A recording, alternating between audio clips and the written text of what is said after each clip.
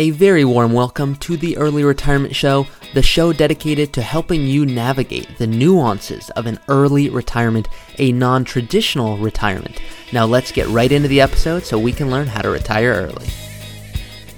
Welcome back to another episode of the Early Retirement Podcast. I am your host, Ari Taubleib. I hope you've been enjoying the podcast so far. Today's episode is a fun one about how do you determine your retirement expenses? What am I going to spend in retirement? How do I really know what I should be planning for? Am I not going to have enough? Am I going to be oversaving? Which, yes, I can tell you from a fact that is a real thing, that people can oversave for retirement. And some of you might be thinking, there is no way I can spend boundless amounts of money. You have no idea, Ari, what I'm capable of. And I'm sure you can, but there is still a way of oversaving in the sense that could you do more today? What are you sacrificing to do that future saving?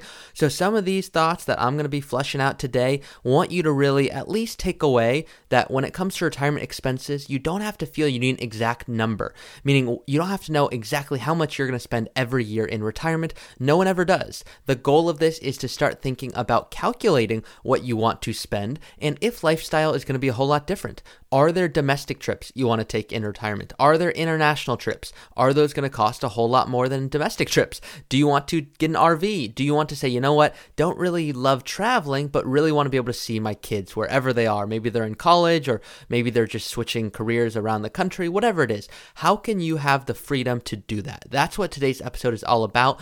Once again, if you have not already checked out the YouTube channel, please check that out in the description of today's episode. You will see all of this and more on YouTube. And I'm doing that because sometimes I've got a few comments from you that it's easier to follow along with numbers. So trying to make some content, especially with a financial podcast, as you're hiking or maybe you're on a walk or a bike ride, sometimes this can be wonderful.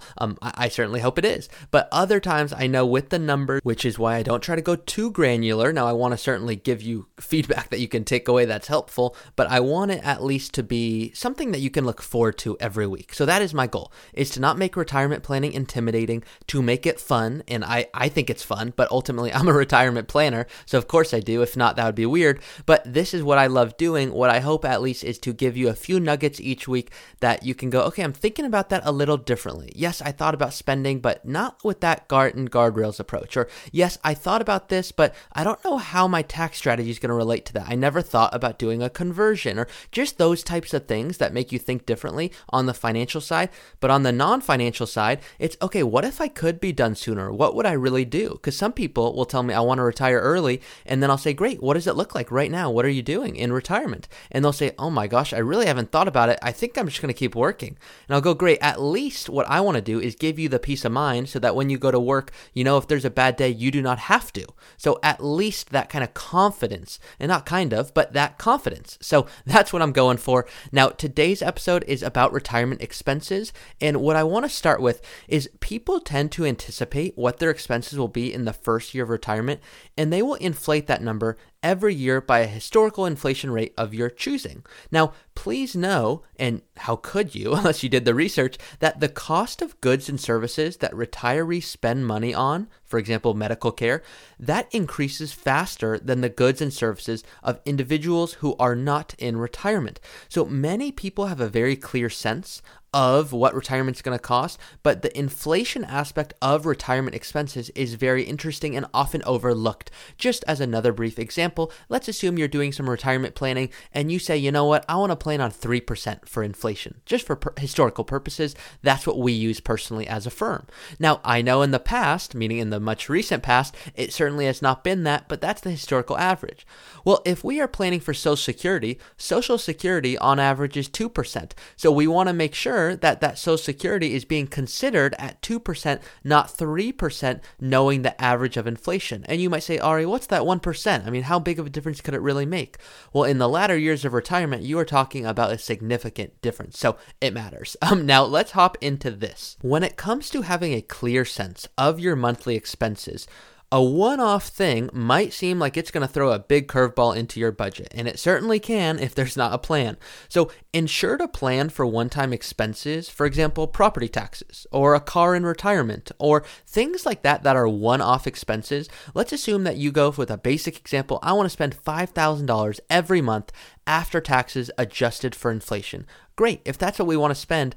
Are we going to go into retirement with a mortgage? Let's assume there's no mortgage. Okay, but there's still property taxes, so let's make sure we count that. Now, what if you're working today? You're probably contributing to a retirement plan of some sort. Call it a 401k or 457. Well, that might go away. In fact, it will go away, most likely. And so because of that, we want to make sure that we don't factor that in.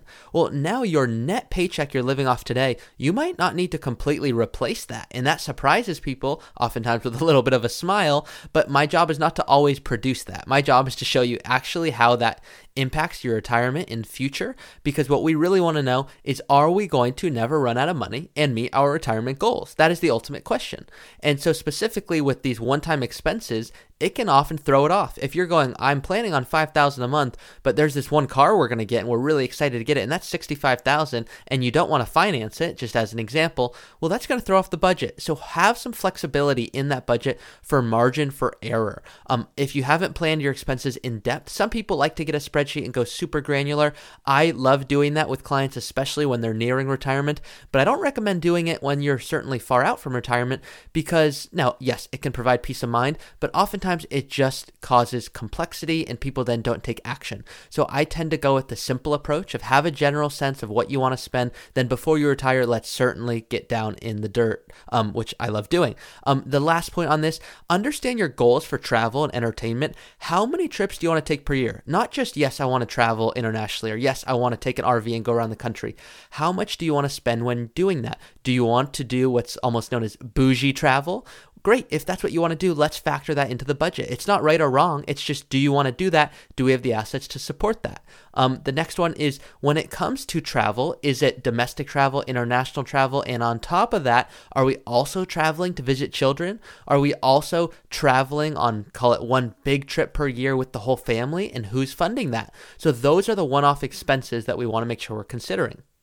My favorite example, and you've probably heard this from a podcast, or if you're a current client listening to this, because I know a few of you do, the retirement smile analogy. Let's think about that. Think about a smile. Well, if we're on that upper left of that smile, that's what retirement is when you begin, meaning that's when you have your energy and your health and you're thinking about it and you're going, great, let's do these fun things.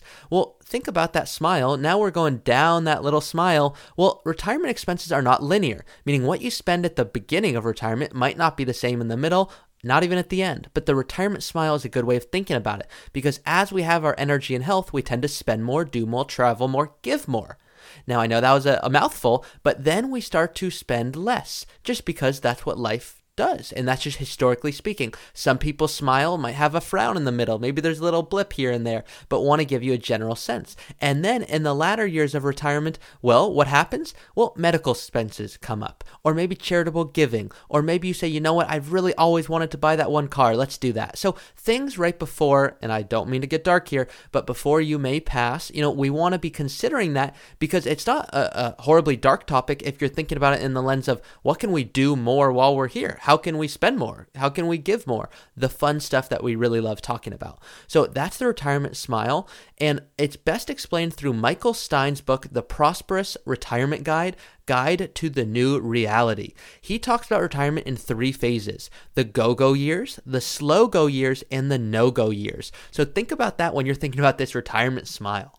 Now, another example for you all, because that is my thing, is let's assume that there's a mortgage in retirement. Well, what if we look at a basic example? If $80,000 is needed to supplement other income so that you can have a total of $120,000 per year, meaning let's assume you want $120,000 per year and you have a pension that generates $40,000, well, $80,000 is coming from your investments. Well, if the mortgage is not paid off, where is that going to come from? Is it current cash flow? Is it going to come from your investments? We certainly want to factor that in.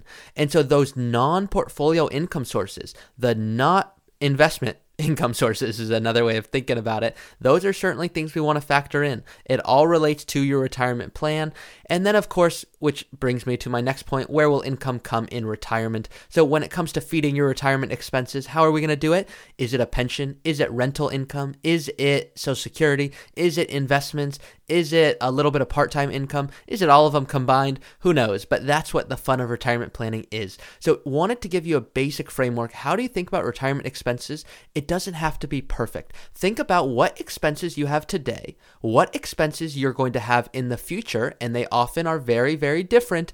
And don't freak out about getting it exactly right, but have a general sense of what you want to spend. Will there be a mortgage in retirement? How many years, if so? What do you really want to do in retirement? What are some of those trips? What do you really want to do? And then, of course, healthcare, long-term care. Are you planning on that? Do you have a policy? Are you self-insuring? All of these other things, what I call the additional considerations. Of course, we don't want to forget anything. So if you want to build a retirement plan, I'd be more than happy to help you. This is what I love to do. I am the youngest financial planner who loves retirement planning. I have the best job in the world. No one can argue with me on that. And I will see you all next Monday. Oh, once again, I almost forgot. If you want to submit your question to my website, I will certainly answer that in a future episode.